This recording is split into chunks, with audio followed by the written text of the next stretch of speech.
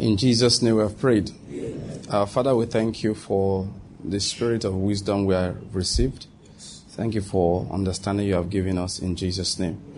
Thank you for you have answered our prayers. Thank you that you are working in our country. In Jesus' name we have prayed. Can we declare the word of understanding before we sit down? 1, 2, let's go. Now I declare that the Lord has given me the spirit of wisdom and revelation, the knowledge of Him, and I'm being filled with the knowledge of His will, in all spiritual wisdom and understanding. As a result of this, I'm walking in a manner worthy of the Lord. I am pleasing Him in all respects. I'm bearing fruit in every good work, and I'm increasing in the knowledge of God. Now again I incline my ears to His word. The word is entering my heart. It is giving me light and direction. It is healing me in every area, and it's making me more and more like the Lord Jesus. In the name of Jesus Christ. Amen. Amen. Amen. Amen. Amen. I said amen. Amen. All right, can we take our seats? But as you are doing that, greet somebody on the left and your right. Tell the person you are welcome to understanding. You are welcome to wisdom. All right, the Lord is good. I said the Lord is good. The prayer warrior. We began to look at that last time. And we'll be on it for some time. I want to lay some very crucial emphasis and to encourage us to get enlisted into God's army. The fact that you answered an altar call is not all there is to Christianity. The fact that you are a member of a church is not all there is to Christianity. The fact that you have been promoted to the position of deacon actually means nothing really. It's not that, we're talking the other day that people kill cows, celebrate heavily. They have been promoted. I'm not a deacon. That's not Christianity. I'm not trying to be critical. I'm just trying to let us understand what is important in life. Okay? All right? Christianity is much more than that. There is a reason why Jesus made this statement. He said that not everyone that calls me Lord, Lord will enter into the kingdom. These days, sometimes, we hear people preach as if all you need to enter the kingdom is just to say, Lord, Lord. Jesus said it's not like that. It's not like that. He said that day many will be disappointed. Sometimes, we preach assurance of salvation. And even I have preached assurance of salvation many times. I'm beginning to wonder, is it a good message? So I just know what you're trying to say. Because what the Bible says that he that thinks he stands should take heed, lest he falls. Paul said, examine yourself whether you are in the faith. Don't just be sure of nonsense. Because many people are sure. That's what Jesus said. Yet they will come to me in the last day. And I will say to them, I did not know you. Say, you did not know me. Check it again according to Bovi. Bovi said, check with my real name. He didn't know me. He didn't know I was the pastor of a church. Should I play the clip for you of the testimony? I was the one that prayed for that woman when she got her deliverance. Did we not prophesy in your name? I told them in 5 days things will change. In 5 days exactly, to the minute things changed. Did I not prophesy in your name? Did I not work miracles in your name? Lord, were you not watching your TV? I did miracles in your name. People used to gather and watch me do miracles. And Jesus is looking at this. Ask Gabriel, who's talking? Say, I never knew you. As far as I'm concerned, you're a worker of what? Iniquity. So that's why there is no assurance of salvation for anybody who's walking in iniquity. Let's forget that joke. Yeah. I reasoned about it. Some of the assurance we try to preach to ourselves, it doesn't exist in the Bible. One of the major ones we preach is that once you believe, salvation is just by what? Faith. It's faith alone and nothing else. Do you know that is true? If you believe that is true, say amen. Amen. Is it in the Bible like that? Yes. Ephesians chapter 2 says, by faith you have been saved. By grace you have been saved through faith. We hold this as a true word, true testimony. Paul said in Romans that salvation is not by works, it's by faith alone. That before Abraham circumcised his son, he had been declared righteous. So it is true, isn't it? You know where the problem lies? What do we call faith? That is where the problem now lies. In modern Christianity, you know what we call faith? I put up my hand, I answered an altar call. That is what faith is. I have believed. But the Bible never said so. Paul said, we're instructed to preach repentance for the forgiveness of sins. As far as Paul was concerned, as far as Peter was concerned, there is no faith when there's no repentance. That faith is fake. Paul knew that many people in the churches that used to go, Paul would tell you that. He said, I'm saying this to you weeping, that amongst you there are men whose their God is their belly. That's what Paul said. What was he saying? Many people who follow you to church, Paul was saying to them, their faith is not genuine, their faiths are not real. Salvation is by faith, we know. But James said, if the faith is dead, can it save anybody? That was why James had to write. James said clearly, yes, you people say salvation is by faith. He said, it's true, I agree. He said, Abraham was declared righteous before he circumcised his son. You read Paul in Paul's letter. That's what they were telling James. James said, I agree. He said, but when God called Abraham, did he not move? He said, when God said to Abraham, sacrifice your son, did he not get up to go and sacrifice the boy? He said, can't you see that his faith cooperated with his works, or his works cooperated with his faith, and therefore he was justified? He said, how can you say you have faith if there's no works to show? He said, any faith that doesn't have works is dead. He said, such a faith, can it save anybody? He put things in perspective. The confusion didn't start today. It's been there in the days of Paul. That's why Peter wrote, say, according as our brother Paul wrote to you in many of his letters, of which many things are hard to understand. People didn't understand what Paul meant when he said believe.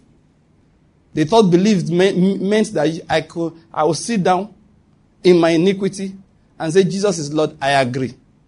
I just continue iniquity like that. Do you believe Jesus died for your sins? I continue my sin and I say yes. Do you believe he rose up from the dead? I continue my sin and I say yes. He said he has believed. Paul said he hasn't believed. That there is no belief if there is no repentance. We examined it that time. Believing has two sides. One, it goes with repentance. Two, it goes with discipleship. You don't believe Jesus and forget about him. That is why the word faith and believe in the Amplified Bible always goes, they break into three things. Relies upon, adheres to.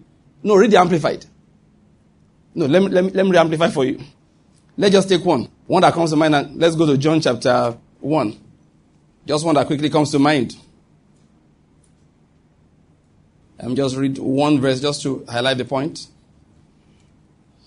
He said in verse 12, if you read the normal Bible, it says, but as many as received him. Okay, let's just take it in context. There was the true light which come into the world, that's from verse 9, enlightens every man. He was in the world, and the world was made through him. And the world was made through him, and the world did not know him. He came to his own, and those who were his own did not receive him. But as many as received him, to them he gave the right to become children of God, even to those who believe in his name. That is, receiving him means believing in his name. Now let's read that from Amplified Bible in verse 12. He said, but as many as did receive and welcome him, he gave the authority, power, privilege, right, to become the children of God. That is, to those who believe in, adhere to, trust in, and rely on his name. Did you notice the word? Adhere to. That is, there's no faith in which I give my life to Christ and I walk away from him. And I check on him once in a while. Jesus Christ, are you still in church? Are you getting my point? That's not faith. Those are the kind of people that Jesus said that they will come to me and say, Lord, Lord, that is my guy. You know, that kind of thing. We are supposed to have a relationship. And Jesus will say, who are you talking to? Do I know you? Christianity is not a joke. That's all I'm trying to say. We have bragged so much about the numbers of people we have in churches. And we call that growth. But that's not true Christianity. The multitude that followed Jesus, Jesus is not trusting them. Go and read your Bible again. When they will come, they were following him. Yes, he will be teaching them in parables. And the disciples will be upset. Why do you talk to them in parables? He said, those ones? He said, the word of Isaiah must be fulfilled in their lives. They will hear, they will not understand. They will see, they will not perceive. Now if you see, Isaiah said, lest they repent. That is, they have been given over to condemnation. That's what happened in Isaiah. Yet, they were following Jesus. There are all kinds of reasons people follow. Some follow from joblessness. There's nothing else to do. Yeah, anything that's exciting in town. So if church is now where the happening thing is, where would they wear their high heel shoes to? Think about it. You got to dress up to go somewhere. It's Sunday morning. You have to show off something that you have. Where will you go? Isn't it church? Then when you watch TV, when you want to copy, how those girls raise their hands and say, oh, hallelujah. Sometimes you just go to church and go and raise your hand, oh, hallelujah. They're not born again. They follow Jesus like that. People follow Jesus because they're jobless. They're just looking for something to follow. Anything to follow. I listened to Ravi Zacharias. He said, protests. Protesting is a religion. He said it's a religion. He said there are people who join protests, they don't know what they are protesting about. They just wake up in the morning, we got to protest. He said a young man once got to a protest venue. And he joined and said, you guys didn't call me when you started. Oh, where's the placard? Where's the placard? They said the protest is over. He said, anyway, what was it about? Meanwhile, he was quarreling that he was not called. Yet he does not know what the protest is about. So many people follow Jesus for that. So the Bible will tell you that when Jesus saw the multitude, he went up to the mountain. His disciples now followed him. You see, they came out of the multitude and followed him. So anytime you see a large number around Jesus, they are a mixture of two primary sets of people. The multitude and his disciples. What are the disciples? They are the ones that come to take his yoke upon them by learning of him. They are the ones that are called Christians. Those who followed Jesus were not called Christians. It was his disciples that are called Christians. People who wake up in the morning and they pick the scriptures and say, what does the Lord have to say to me? Anybody whose Christianity is only on Sunday, is not there on Monday, Tuesday, Wednesday. The Christianity is not with him in business. It's not with him in the classroom. It's not with him in his marriage. It's not with him in any other thing he's doing apart from church on Sunday. Tell the person that says you should tell him that he's not born again. That he's not born again. Totally unborn again. Because Christians are disciples. It was the disciples they saw and they gave the name at Antioch and called them what? Christians. They used to gather. That's discipleship. They used to gather to learn. They are converting themselves by the process of imbibition of his word into his image. Anyone not doing that is not born again. I'm trying to say it again, that we are doing this series, The Prayer Warrior, to get believers to take their Christianity seriously. That it's not a joke. It's not a part-time business. It's not a popular thing that is happening. Anytime you see a lot of noise, go and check it. God is not there. Say 1 million people gathered. Look closely. Most people, God doesn't even know they are there. That was why when Elijah saw the mountain cracking, he was not moved. He was used to it. Elijah saw fire burning, smoke, a hill quaking. He didn't go. Meanwhile, God was one that called him to come to the mountain. Elijah was just looking and said, the Lord has not arrived. All this noise, the Lord hasn't come. They are the dispatch riders. Do you get my point? The governor is coming, you hear, governor's car never blew siren. Did you hear what I said? The car the governor is in, nobody puts a siren on it. Have you ever seen governor's car with siren? It is that one in front. You see a man with a big bike. The bike has siren louder than a truck horn. He's not the governor. Then you see a vehicle, a Hilux, full of armed policemen, and flashing like, wow, wow, wow, wow, wow. Nobody inside there is a governor. And you hear the noise will now go away. Then you see one black, long vehicle with a coat of arms or something. No noise. Nothing. Then that one drive past. You know that is, that's your guy is. Then after he has passed, that also happened on the mountain. And Elijah saw the rock cracking. So that's Mopo. He had fire burning. That one at NSCDC. When he saw all of those things, he said, that one a soldier. Then the Bible says he heard a sound of a gentle blowing. Then he bowed his head. King James said he heard a still small voice. That was the limo carrying the God of the universe. Are you getting my point? Elijah bowed and said, enough noise, guys. Let's hear what the Lord is saying. So when you see so much noise, calm down. When they say 1 million people, Christians gathering, go the week after.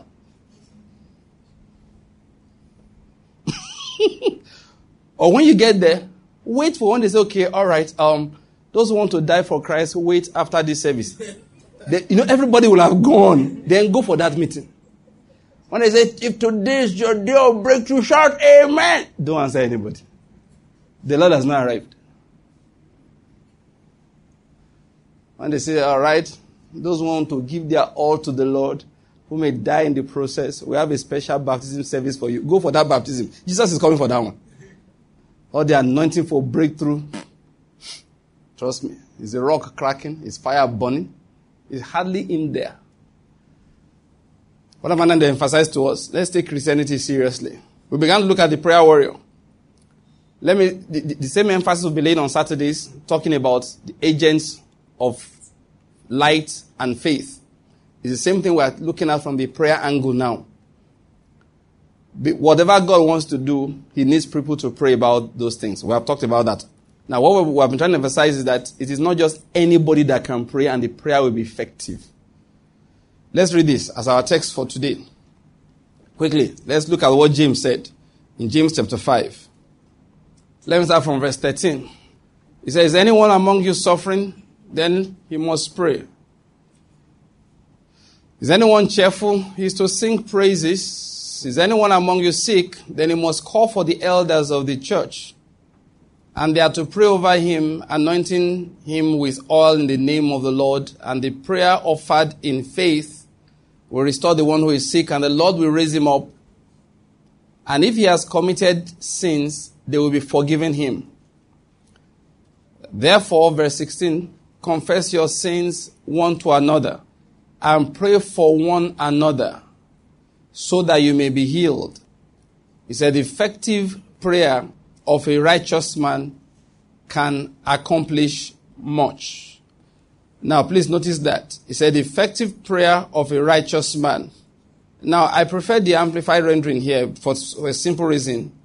Effective prayer can accomplish much. The words, it's not really teaching us much. I don't know whether you caught that. That's how the play of words come in English. The effective prayer can be effective. That's why I like to use the amplified rendering here. He said, the earnest, heartfelt, continued prayer of a righteous man can accomplish much. Or let me just read it completely. Makes tremendous power available and is dynamic in its working. Now, what I want to bring out is that he told us two things here, but like I said, I'm emphasizing on the person praying. He said it's what he called the effective prayer or the earnest, heartfelt, continued prayer. We'll look at that briefly later. But our emphasis is on the word, the righteous man. The emphasis on the righteous man. Who is that righteous person? First of all, let me start by explaining this. Of course, let me review again briefly. I've said that the fact that you're a Christian, I'm trying to say, is not all that matters. People walk with God and it affects how God relates with them. We've seen the story of Daniel. A word that was used for him again and again. If you read my version, New American Standard, it will tell you, O man of high esteem. Told him, you are highly esteemed. I have come to give you consolation.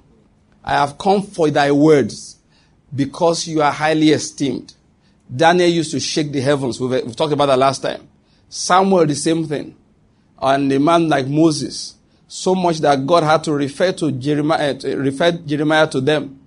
All right, when the matter was hard and Jeremiah was praying, God said, even if you were to recruit Moses and Samuel in this matter, a destruction has been determined. I will not listen. Now, what does that tell us? The prayer of Samuel, the prayer of Jeremiah, of Moses was of a different caliber, and God recognized it. That's a matter of fact. We established the fact that God, not being a respecter of persons, does not apply to their spiritual state. It applies to the other physical things that human beings, you understand, look out for. For example, now you say that the president should have at least a PhD. God said, I'm no respecter of persons. I give the kingdom to the lowliest of men. So it is not a strange thing for you to have somebody who did not finish primary school become the head of state or the richest man in the world. God said, I'm not a respecter of persons. But the Bible will tell you that anyone who does his will is acceptable unto him. He said, to this one I will look. We saw that last time. Isaiah chapter 66. The one that is contrite and humble, who trembles at my word. I look at that one.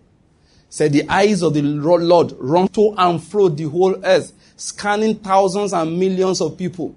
In the midst of these thousands and millions, he's looking for one person, one type of persons. That is, the person whose heart is completely his own. He respects that heart. Is he a respecter of persons? Believe me, in that area, he distinguishes between one man and another, between one woman and another. There is a reason, or there was a reason why he went to the house of the widow of Zarephath. That's what I discussed in the book, Great Faith Can Be Yours. There was a reason. And Jesus said it. He said there were many widows in Israel, and to none of them was Elijah sent, apart from that one. It was not in Israel.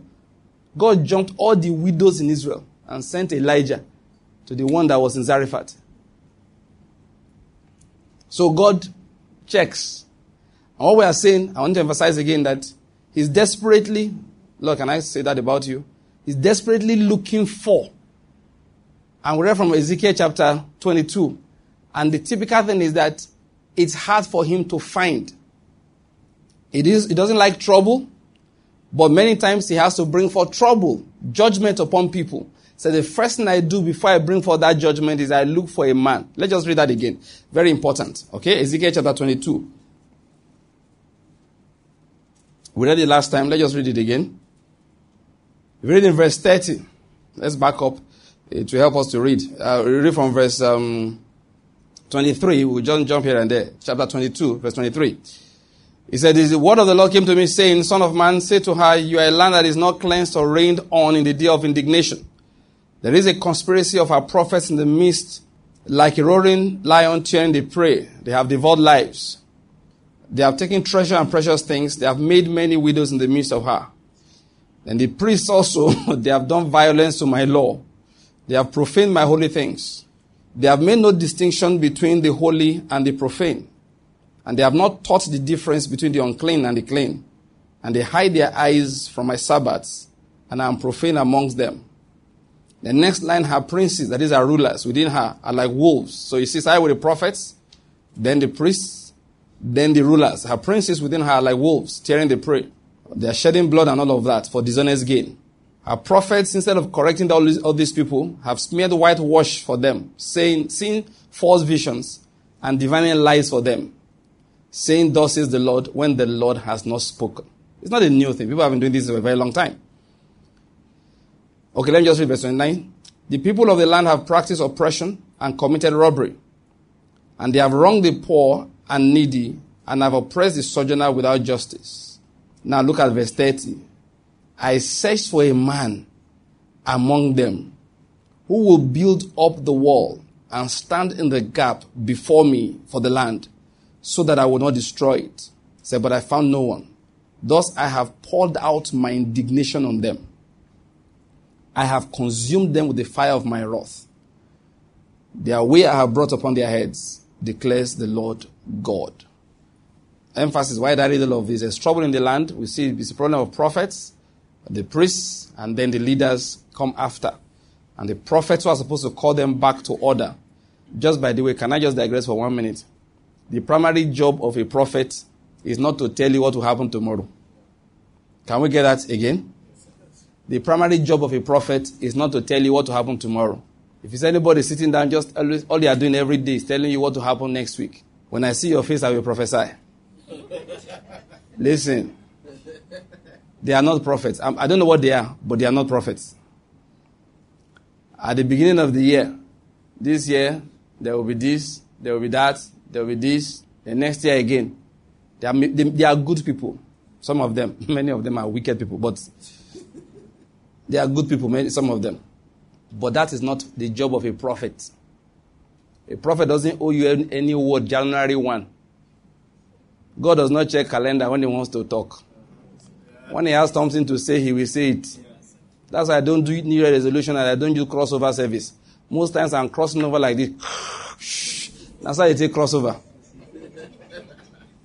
I cross over in my sleep. I cross over anyway. I can cross over sleeping. And if you are doing worship service and I like it, I can cross over worship. There is no December 31, January 1st. There's no difference. Trust me.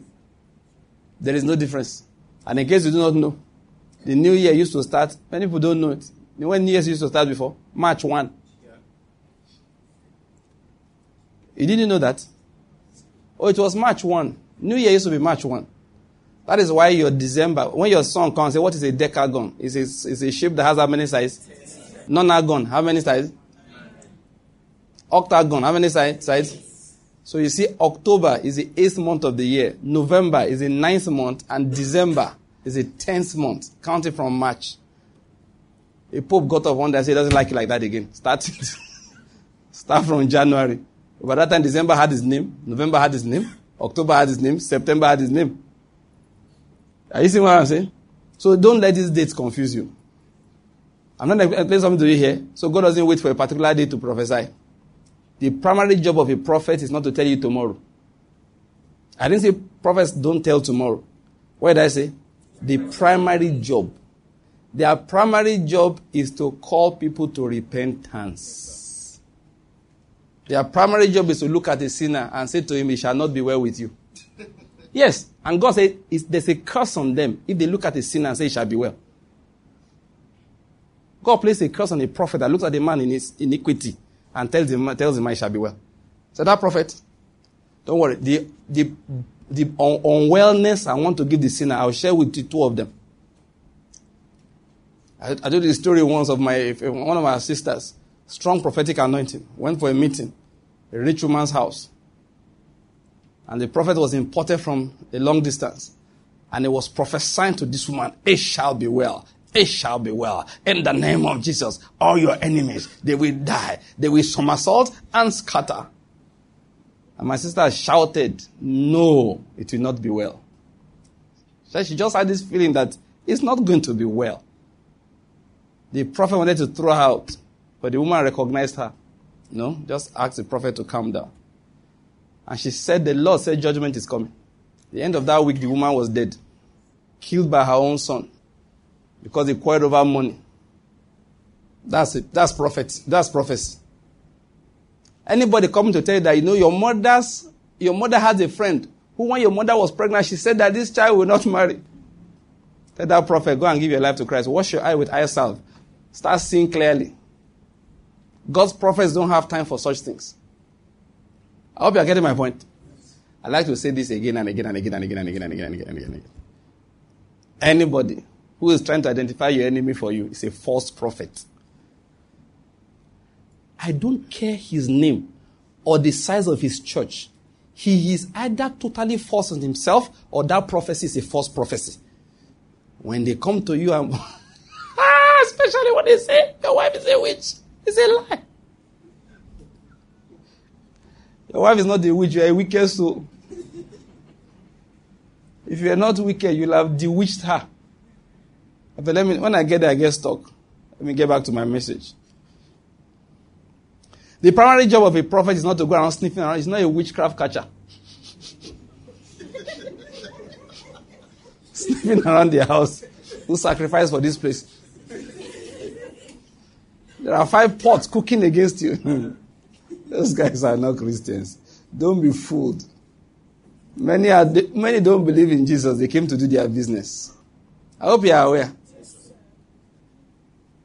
They don't believe in your Jesus. His name moves money. He moves market. In Nigeria, the name of Jesus moves market. They call move market. Just produce something like this now. Make shirts and put it and say Jesus wear. You will sell more than any. That is, just call Jesus wear. Even the unbeliever, no one die, go buy. When he wants to travel, you buy your shirt, wear them. After that, I go hang him again. When he wants to travel, tell his wife, honey, please, where's my armor? My armor shirt. The Lord is good. Oh God, let me get back to my message. Oh, Apostle came in here. Are you the one causing all of this? You're not the one. Okay, somebody came here today to hear these things. The primary job of a prophet is to point out your iniquity to you. Is to tell you, repent. That's the primary duty of a prophet. Do you get my point? Then, occasionally, the Lord will give them a revelation of what will come. And that is to bring people also to repentance. When what's his name? Our guy, the fisherman, Jonah. When Jonah went to Nineveh and said 40 days hence, and Nineveh will be destroyed. What happened to Nineveh? They repented. And when they repented, God relented of the destruction. That is, God didn't want to destroy Nineveh. That was why he sent a prophet. If he wanted to destroy Nineveh, he wouldn't have sent anybody. When he wanted to destroy the Amorites, you know what he did to them? He removed the prophets from amongst them and said to Abraham, I will send your descendants. Touch not my anointed and do what? Do my prophets no harm. I will send my prophets over to Egypt because the iniquity of the Amorites is not yet full. I'll send away all the prophets. Then they will sin and sin and sin. And I will return and wipe them out. When he wants to destroy people, he withdraws prophets away from them. When they are still having prophets, it's that he's reluctant. He does not want to destroy. To the last moment, he doesn't want to destroy. So when the prophets are still shouting, destruction is coming, destruction is coming, it's a sign of God's reluctance. Not his lack of determination, no. Is what? His reluctance. He's determined to do it. It's just that he said, I don't have to. You guys can repent and I will forgive you. I will wash away your sins. Just repent. Then by the time he's made up his mind, once he says it's too late, the prophets will just give a last warning to those who he wants to pull out from their midst, the righteous amongst them. Sends his angels, mark this one, mark this one, mark this one, and pour the indignation. That's the primary job of a prophet. Now, back to what we're trying to say. Now, like I said, that's just a distraction, all right? That's just a side trip. We do that a lot. We learn from all of these things. Our emphasis again is God's looking for people. And that's my message. I'm calling out on God's behalf. The Lord is saying that it's not the fact that you are 1 million forwarding prayers up and down. No. They say, let us gather 1 million prayers. God said, I don't need 1 million people. If I have a few of the kind of people that I need, 1 million people who are not serious is not important to me. 2 people who can come in agreement, who are very serious, is more important. They are more effective than 1 million people. So please pardon me when I don't forward your prayers, when you send them to me. Forward it around, want to get 1 million people praying. I delete it because I know it has no meaning. The number 1 million doesn't shake heaven. It doesn't. No, we do it as if we can get 1 million people to pray. Because they dare not tell you I'm looking for one man. The person who wrote that prayer does not even believe. And he wants to forward to 1 million people. I hope you're getting my point here. God doesn't count 1 million. That's my message. Let's understand that he's a few. You know, that's what the Bible calls a remnant. I just want to teach on the characteristics of the prayer warrior, so you'll understand.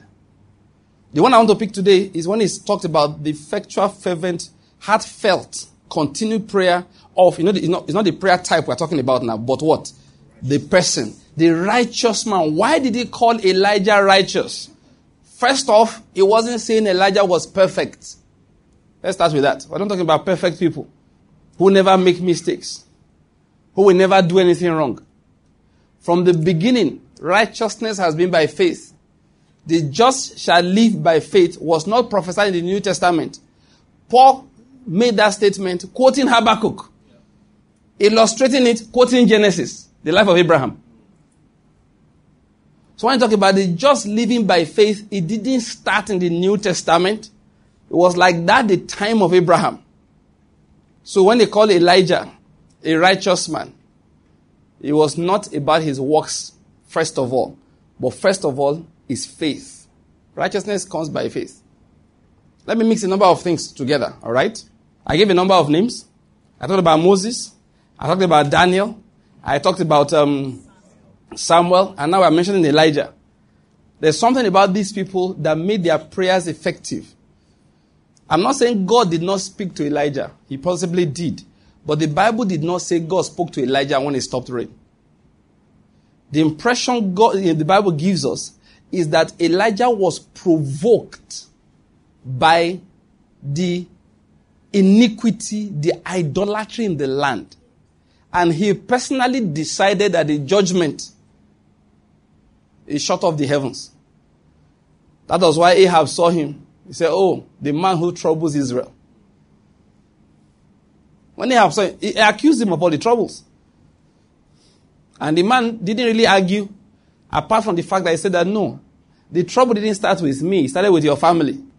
He said, me, troubler of Israel, who sent Israel into idolatry? Was it not you and your father's household? You and your Jezebelic wife called Jezebel. He says, it's your family that's teaching us idolatry in this country. So they are the ones troubling Israel, not me that God provoked. The point I'm making is this. Elijah had the passion for the things that were important to God. We'll talk about that. I'm picking out on faith today. And I noticed I started the issue of defining faith properly. Righteousness is by faith, we know. Justification is by faith. But what faith are we talking about? Samuel also. One day, somebody preached a message. I'd never thought about it before until that day. I still have it in my collection. How Samuel was with God. Now, God came to Samuel and told Samuel, today I'm very unhappy. Samuel said, Lord, why are you unhappy? He said, I feel bad that I have made Saul king in Israel. Samuel said, what happened? He has disobeyed me. The instructions I gave, he did not carry it out. You know what the Bible says? Samuel cried the whole night. I don't know whether I get the point. That is, God is hurting, Samuel is hurting. God is sad, Samuel sees no reason to smile. Break of dawn, he went looking for Saul. He brought the way God was feeling was how he attacked Saul. That is what made his prayers effective. He had become united with let me use the expression please. He had become united with the emotions of God. He was not concerned about his own primary feeling, his own primary emotions. What about the man Moses? When God spoke to Moses and told him that I am going to destroy the people of Israel and I am now going to raise a new nation. I will still fulfill my covenant I made with Abraham, Isaac, and their father Jacob. He said, but this time around I'm fulfilling it through you. You know what Moses said? Now sometimes I embellish these stories, but I still give you the real core substance without changing it. So Moses said, thank you for the offer. What would the Egyptians say about you? I don't know whether you're getting the point. He said, what would the Egyptians say about you? They will say you took them from Egypt. You could not deliver them into the promised land that you promised them. You now destroyed them in the wilderness. So is that the kind of reputation we are going to give you? God promised him a reputation for himself. I will make you the father of Israel. Moses said, but what will happen to you? I don't know whether you're getting my point. What reputation, what name are we creating for you amongst the Egyptians? What name are we creating for you amongst the people of the land? Because twice they had that conversation. Now you see why these people's prayers were effective. Now listen to this. They were not people trying to believe God for food. They were not people trying to believe God or work with God so that God will solve their problems. They were not people that were concerned about this country, our children. In summary, they were concerned about, can we use the expression? They were concerned about God's welfare. That welfare is not a good word, but can you give me a better one? Yes, that's a good one. They were concerned about God's glory. They were concerned about God's name. That was what was important to them. Every other thing was unimportant. When we're talking about faith, talking about the effectual fervent prayer of a righteous man, and righteousness is by faith. We're not talking about somebody who has read so many scriptures and is nodding his head, I believe, I believe, I believe. Every time he wants to make a choice, he makes a choice on how it favors him personally. Listen, that is why I said to you earlier, 1 million people forwarding prayers to themselves and praying those prayers at the same time. I like the way Andrew Womack said it. You can't gang up on him. You can't say, all right, I will up to 1 million. Surround him. What do we do? Praise him. He won't be able to resist. I have no God. He can't resist praise. You know the way we talk about him? So you tie his hands with praise. When you start praising him, he loses control of himself. No, yes. There are things we say, God will say, well, like me. Me. Who are they talking about? Me, lose what? Say, praise him, his head will swell. He won't know when he will be blessing you. And you start praising. Oh, Father, we worship you. Is the blessing there yet? No, ramp up the praise. Heat up the furnace of praise 7 more times. Why are they praising? For what they are going to get. Listen. God says something. Say, I, the Lord. I have my microscope, my telescope, all kinds of scopes on your heart and your mind. When you are praising, I don't look at your hands. I go down into the chest. Zoom. Check there. What is he looking for? Food. Forget that praise.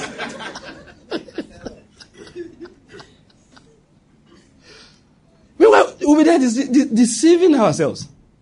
Say we are praising God. Say God says they are not praising me. No, they are activating food. So after a while, he's a kind God. I say, Gabriel. I say, yes, Lord. Give them food before they die praising. So they now give food. So you will now come and testify, praise the Lord. Somebody says to your neighbor, praise works. I said praise works. Listen, my friend, grumbling also works. I hope you know. When they grumble in the wilderness, God gave them meat.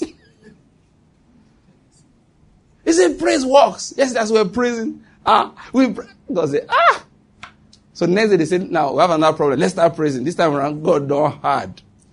In quotes. They will praise and praise and praise. They will praise, nothing will happen.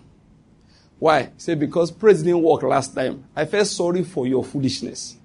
I gave you the food because you're about to die of praise. The praise was not from the heart. That's when something is from the heart.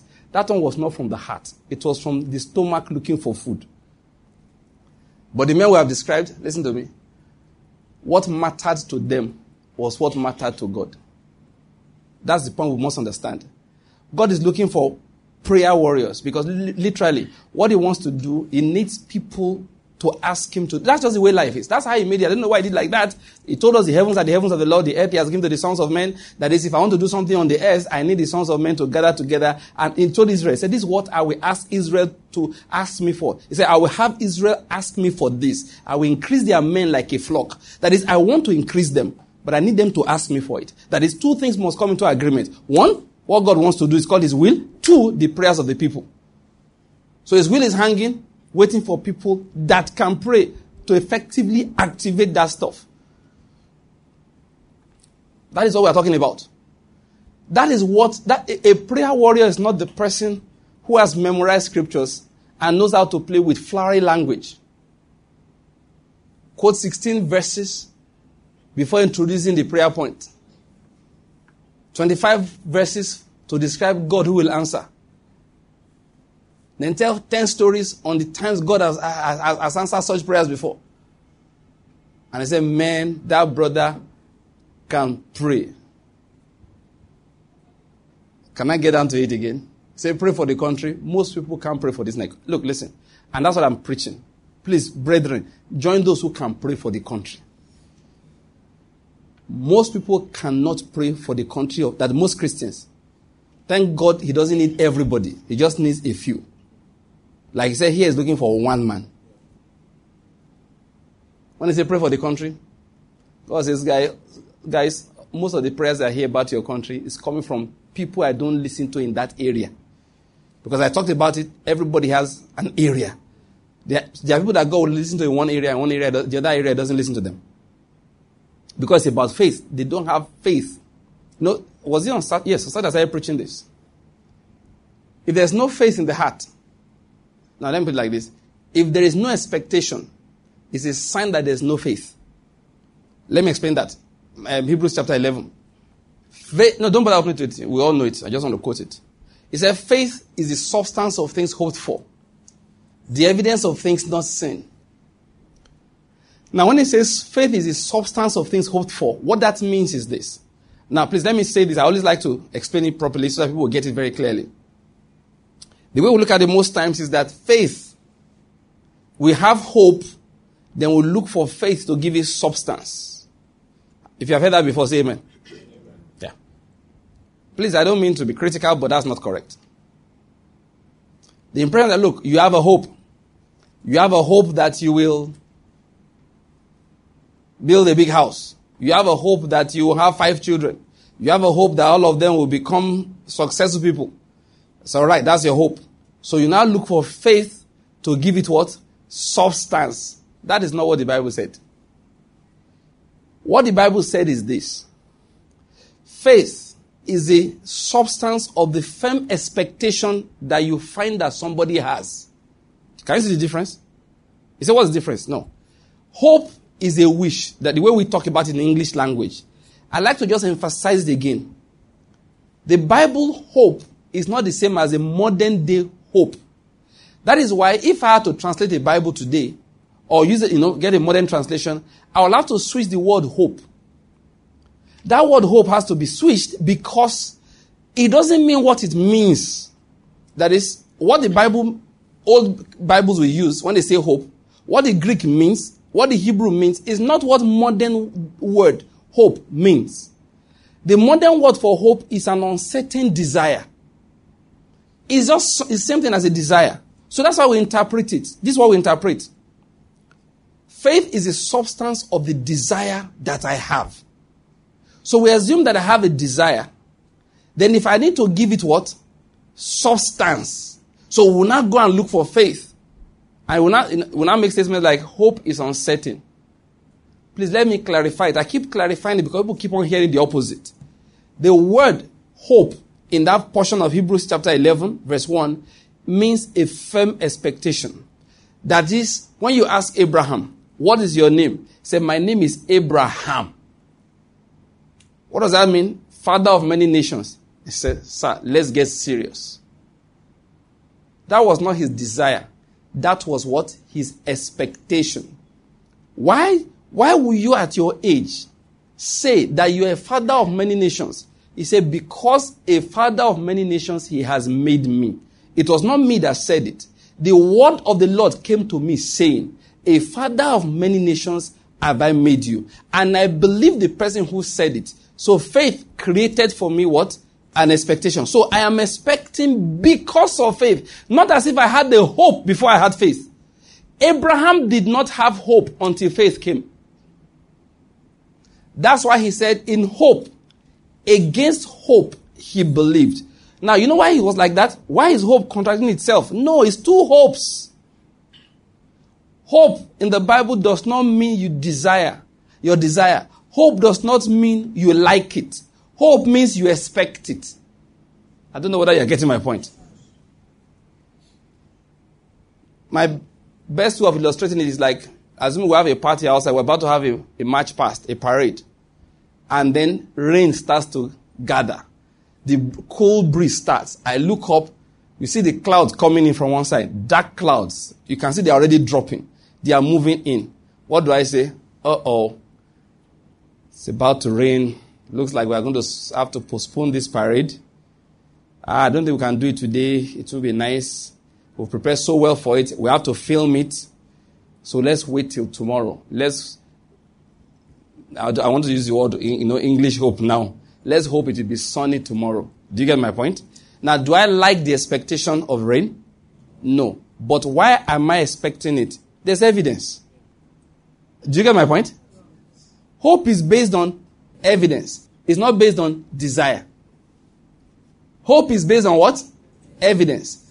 Why did Abraham have hope against hope? 2 hopes were in his life. The first one was the one he told God, what do you give me, seeing that I am going to depart from this world childless? So what do you give me?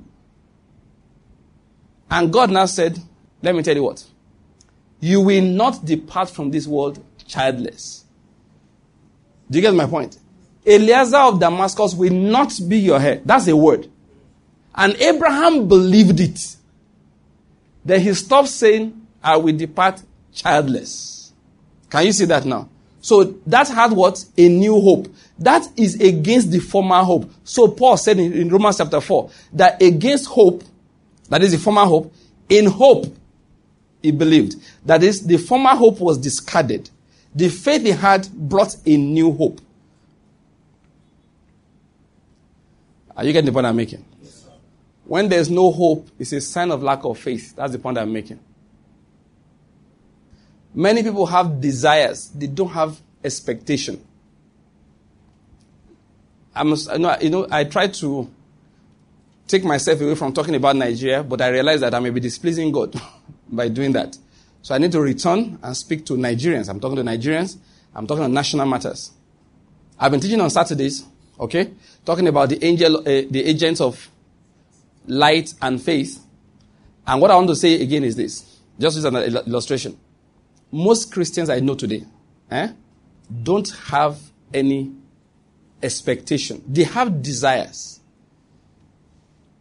They wish that one day the streets of Lagos, the streets of Abuja, Port Harcourt, Onitsha here, Enugu are almost there, amen, praise God, hallelujah. And the streets of Nigeria everywhere will be like the streets of America. One day, they desire it. They pick their phone and dial 999. That's what we use in Nigeria, not 911, all right?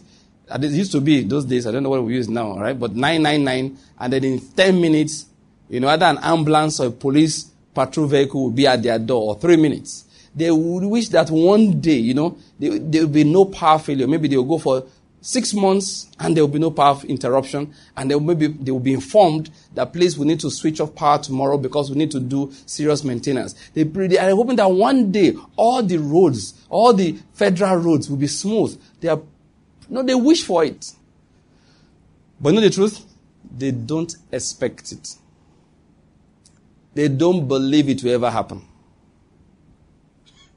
That's why a man who is poor, technically speaking now, he's not too poor, but he's poor. He will save for 6 months. No, that's 6 months. For a whole year, he's gathering money. Why? He expects his wife will soon be pregnant. And then she has to go and deliver abroad. Now listen, that child will not become 18 years old for the next 20 years. She's not pregnant yet. He's still expecting. I don't know whether you're getting my point.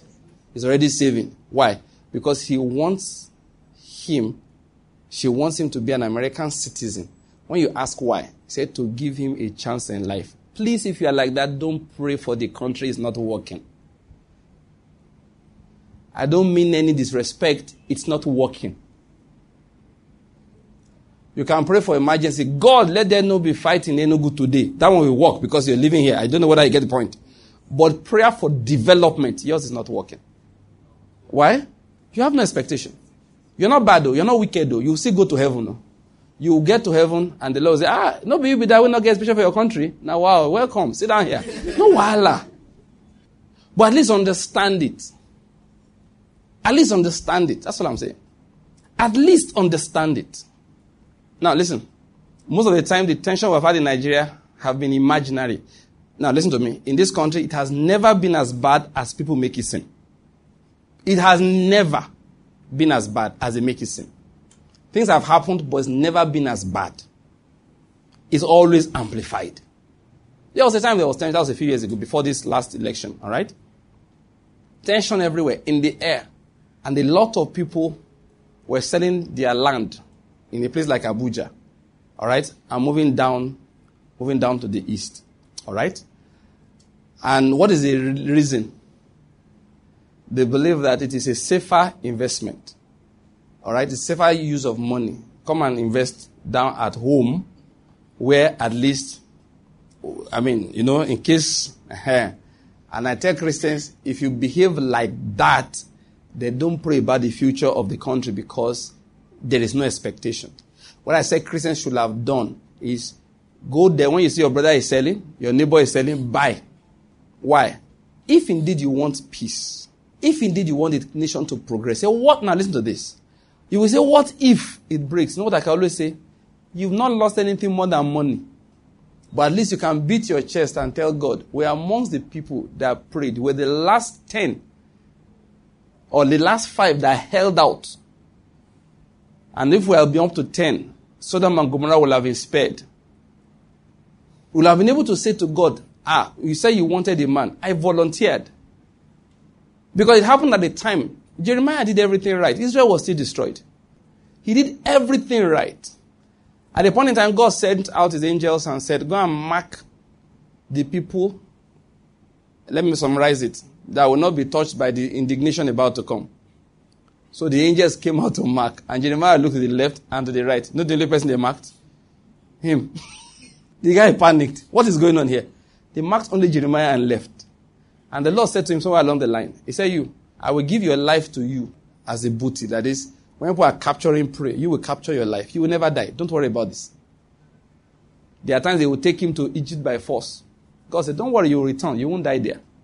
What I'm going to say is that sometimes, now, because institutions like this, God may need more than one individual.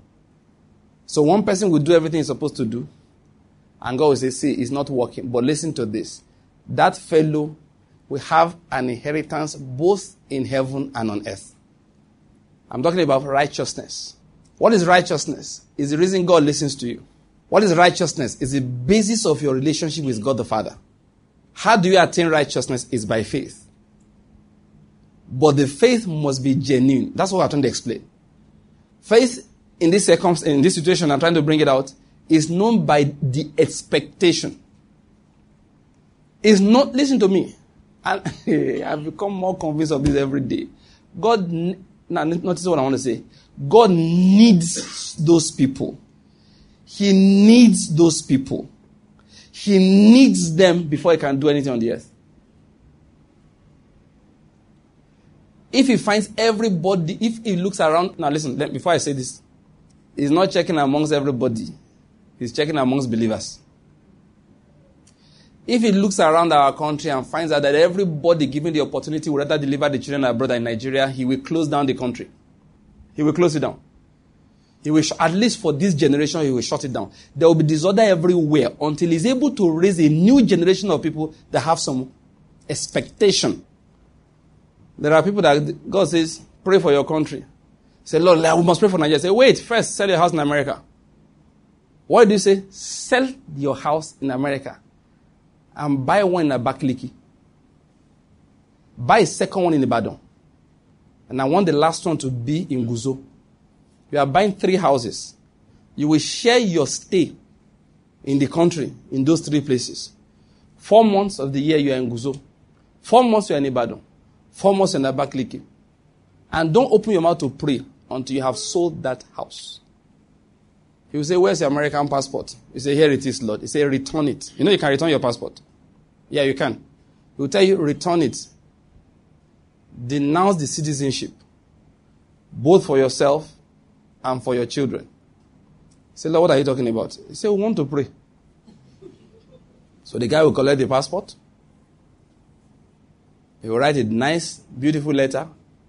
Go to the American embassy in Nigeria and hand it to them. Say, I would like to return this.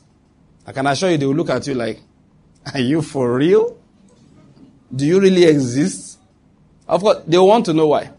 Now, at such times, it's good to just tell somebody. Those are little times you really witness for the Lord. Tell the fellow, the Lord said we need to start praying for the country. So he wants to cut off all my escape routes. What did he say? Yes, the Lord Jesus of Nazareth, that died and rose again. He's alive and well. He spoke to me last week. He said he has a job for me to do. And the first thing he wants me to do is make sure I have nowhere else to go. The fellow will look at you again. When last you see a doctor?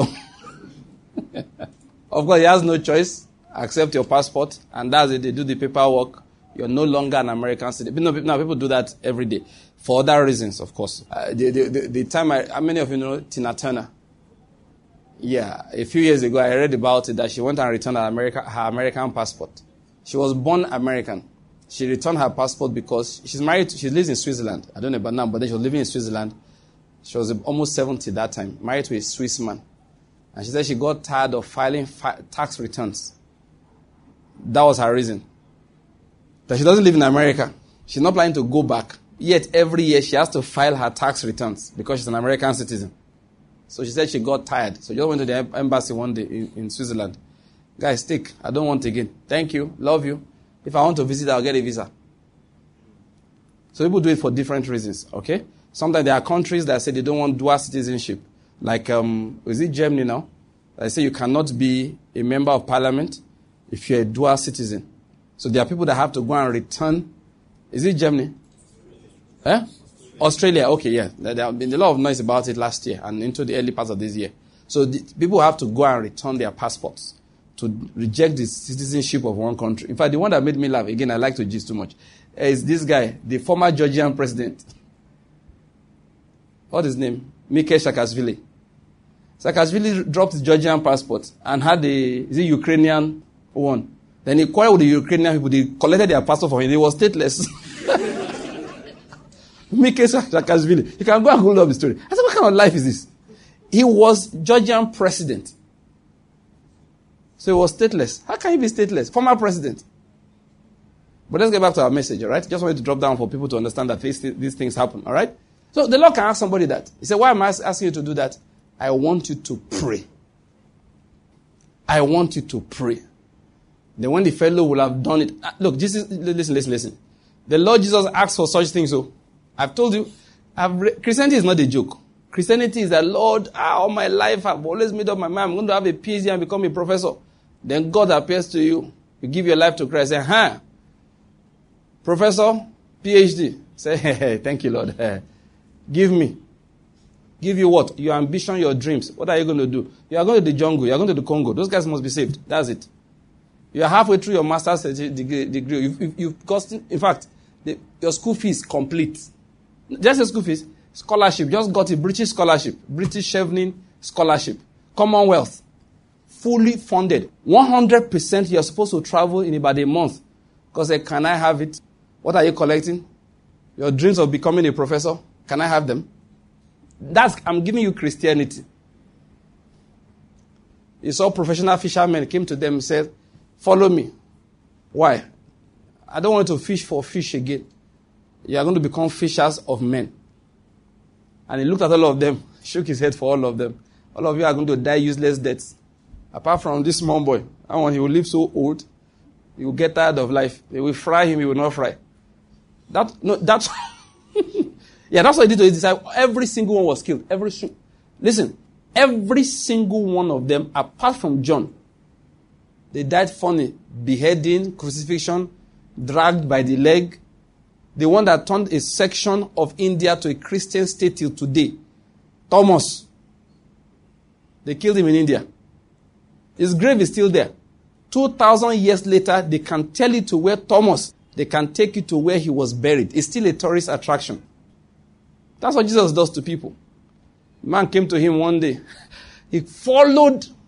He ran after Jesus. He ran after him. He ran after Jesus. He loved Jesus. Good master. Slow down. Let me catch my breath. Good master. What must I do to gain eternal life? Jesus said, you know the law.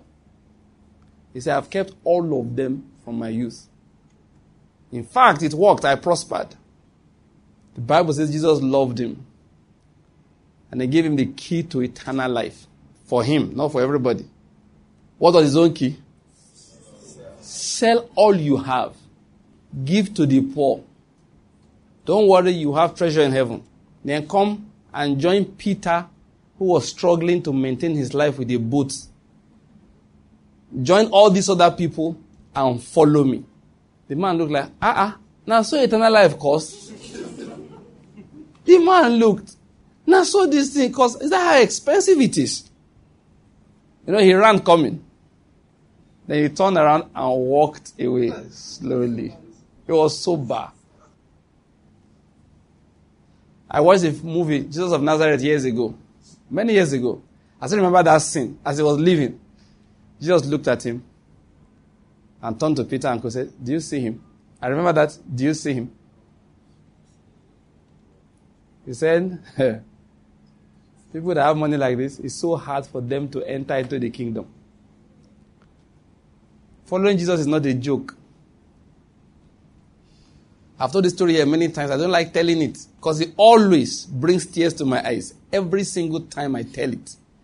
So I'm going to steel myself hard to tell it now. I'll do it fast before tears can arise. That's why men like John G. Lake liquidated everything they had and went to South Africa to go and preach. And once when the men said, when they found there was no money again to sponsor the missionaries, they called them from the fields and said, come back home. They said, no, we are not coming back.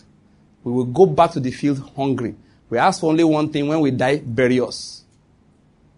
Did you hear that? And he said that year, he buried, I think, about 30 men, women, children who died of hunger. He said, you're asking how come the mission in South Africa had power. He said, that's why it had power.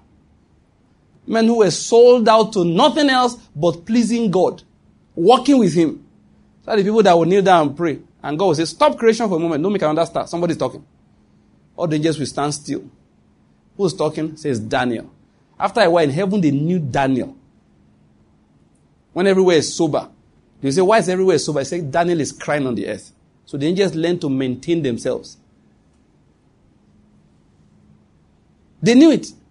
Go and read it in Daniel chapter 9 and chapter 10. 3 times the angel told him, you are a man of high esteem. He greeted him and said, oh man of high esteem. Twice he used that expression. When he arrived in chapter 9, he told him, I have come because you are highly esteemed. That's why I wrote the tract, Are We All Equal Before God? There was a time I changed the title to Highly Esteemed. God is not looking for people who can quote scriptures and say they are not his prayer warriors. No. No, they are not his prayer. Those are not the people that he calls prayer warriors. People think that you're a prayer warrior because you can stay up all night. Listen, there are people that stay up all night for days. They do not eat. When they finish, God will say, request denied. It's not your Bible. David, when that boy was sick, do you know how long he was up? Fasting and praying and punishing himself. When they finished, request denied. The boy died. David said, now wow.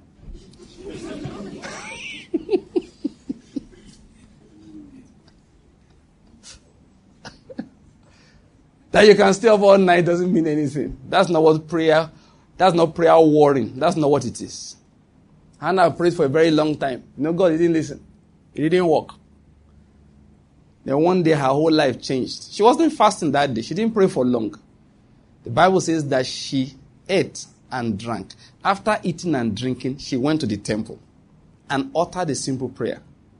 In simple terms, Lord, I think your glory is more important than my need. Then Eli said, all right. God put a word in Eli's mouth.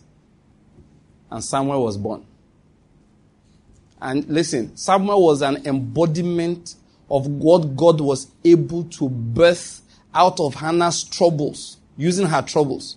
Because listen, children, a lot of times, they are an embodiment of something from the parents. Samuel was an embodiment of total sellout to God. And that was manifested in the fact that he grew up in the temple. Listen, let me put it like this. Samuel was God's property. Do you know what they call property? I can prove it to you in scripture. Let me quickly prove it. God said to Israel, every firstborn, male child that opens the womb is mine. And I said, whether it's animal or man. If it's a clean animal, you sacrifice it to God. If it's an unclean one, you redeem it. Or you break its neck. He said, but if it's a human being, What do? You redeem him depending on whether you are rich or poor with certain animals. You are poor, you brought turtle doves. You were rich, you brought a heifer 3 years old. What am I talking about? Samuel was by right God's property. It was a male child that opened the womb. Do you get the point? Good. Hannah came, brought the heifer that God asked for. Was it heifer or bull? He brought the animal that God asked for. 3 years old, gave it to God and gave him Samuel. I don't know whether you're getting the point. She had the right to redeem Samuel. So he said, God, no problem. I redeem him. But now I dash him to you. Do you get the point? Yeah, that's what happened. Everybody in Israel had a right to redeem a Samuel. In Hannah's case, he did the redemption. And I said, God, still take him. It was Hannah's manifestation of her total commitment to God. So the man grew up as God's, can I use the word? Lord, don't tell someone I said this. Like God's bingo. It was as if the right to himself had been taken from him. So from the beginning, he was God's. Till the end, he belongs to God. So the day they came and said, Samuel, we want a king. He said, why? Your sons are not exactly like you. No, that's not how we solve it. He went to God. God said, they have not rejected you. Who have they rejected? Me. Samuel was totally God's representative. All he cared about was God's matter. So when they rejected him, God said, no, it's not you they rejected. It is me. When Saul offended God, Samuel did the crime. I don't know whether you're getting to my point. That was why I'm not aware some of the long prayers we make. Samuel didn't understand that. If Samuel says, if they say it's about to rain, and Samuel said, this meeting will finish by 8, it can't start raining now. He said, no, the rain will not fall. Let's continue. You know what happens? The angels will go, get their broom, their packer, sweep away all the cloud, and go and pour it on the Philistines.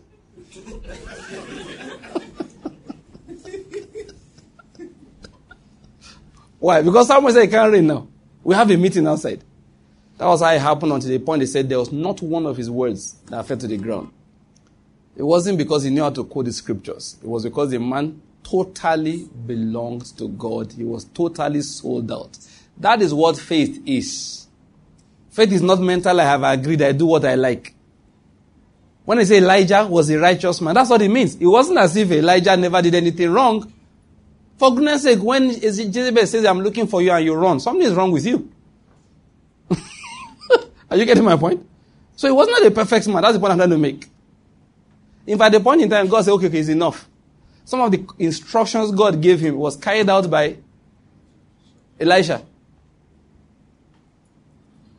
I told you, the reason why God kills people or takes them away, it differs. There are different reasons why he does it. You don't know, you know. But in Elijah's case, we know God loved him. He took him away. There are only 3 people in the whole Bible that we are aware of went to heaven alive. Enoch, Elijah, who's the third person? Jesus, after resurrection. Yes, thank you. When God wanted to send people to go and talk to Jesus on the earth, who did he send? Moses and Elijah. Listen, these are people totally, the Bible says Enoch walked with God until they couldn't find him again. Enoch walked with God. Look, that's what makes a prayer warrior. I'm sorry to say, most people in Nigeria right now, Christians, they are praying, forwarding prayers up and down. I just shake my head. Sometimes I look like I'm always quarreling. They are angry people. They are offended people. The only prayer point they have is Fulani men must die. They don't have any other prayer point. These are the same people that finished killing their neighbors. All the neighbors are dead. Die by fire. All the neighbors are dead. So they say, who else must die? Our neighbors to the north. No. I'm sorry to say, if you are praying like that, you're not a prayer warrior. You're a confused person. You'll soon get injured. That's not supposed to be a joke. Mark my words. Pray like that. All my enemies die by fire. Every power fighting my destiny, die by fire. All these spirits fighting me, die by fire. Anything, die by fire. All my, once you walk on like that, in 5 years, go for medical checkup. You can't pray like that for 5 years and one of your organs will not give up. No, one of your organs will... No, I'm serious. Look, your eyes, I'm telling you the truth. Your mouth, you have look, you have a laryngitis that will not be curable. Or one kidney will just wake up, just shut down. Why? I'm tired of fighting. What happened? The last battle, I got injured. Arrow. Look, remove laughter from what I'm saying. No. Tell anybody that's praying like this, look, you will soon enjoy yourself.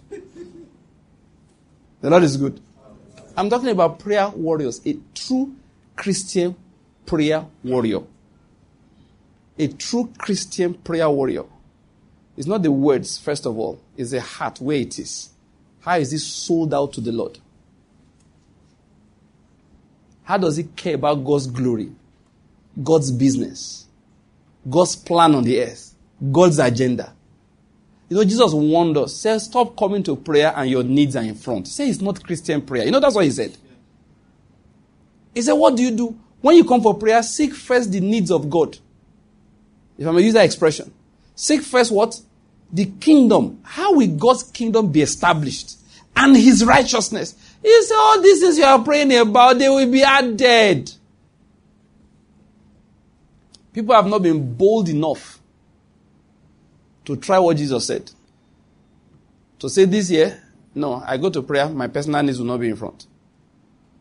To be the needs of God, the needs of the kingdom, the advancement of his truth, the glory of Jesus. So when I want to pray, I'll be like Moses. Lord, thank you very much. This car we are praying for now. I'm not saying you shouldn't give us, but how would that help you? There are people that Jesus said, this is your prayer for your wife. I will not answer it this year. Some people is going to give to them before they ask. Some they have faced you and say, look at you. You are looking for more distraction. This is your overcrowded life.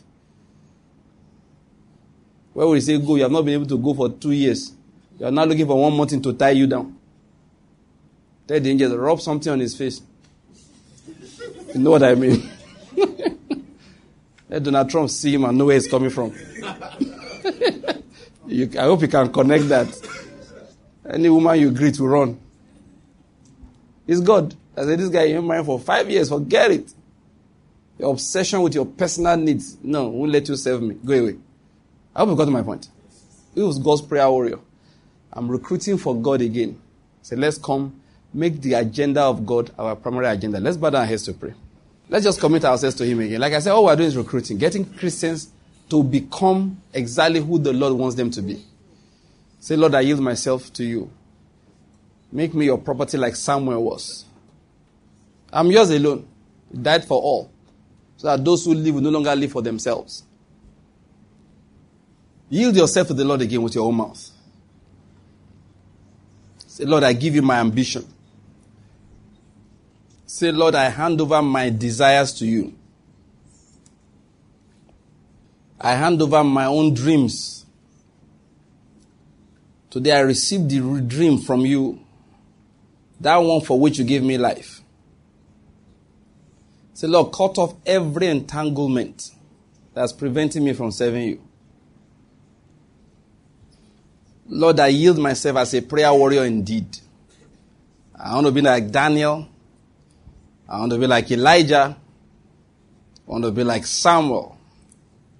And I want to be like Moses. And in summary, I want to be exactly like the Lord Jesus, who said, my meat is to do the will of him that sent me and to finish his work. The same the Lord Jesus said, seek first the kingdom of God and his righteousness. That's the first thing to seek. Say, Lord, I make it my priority again today.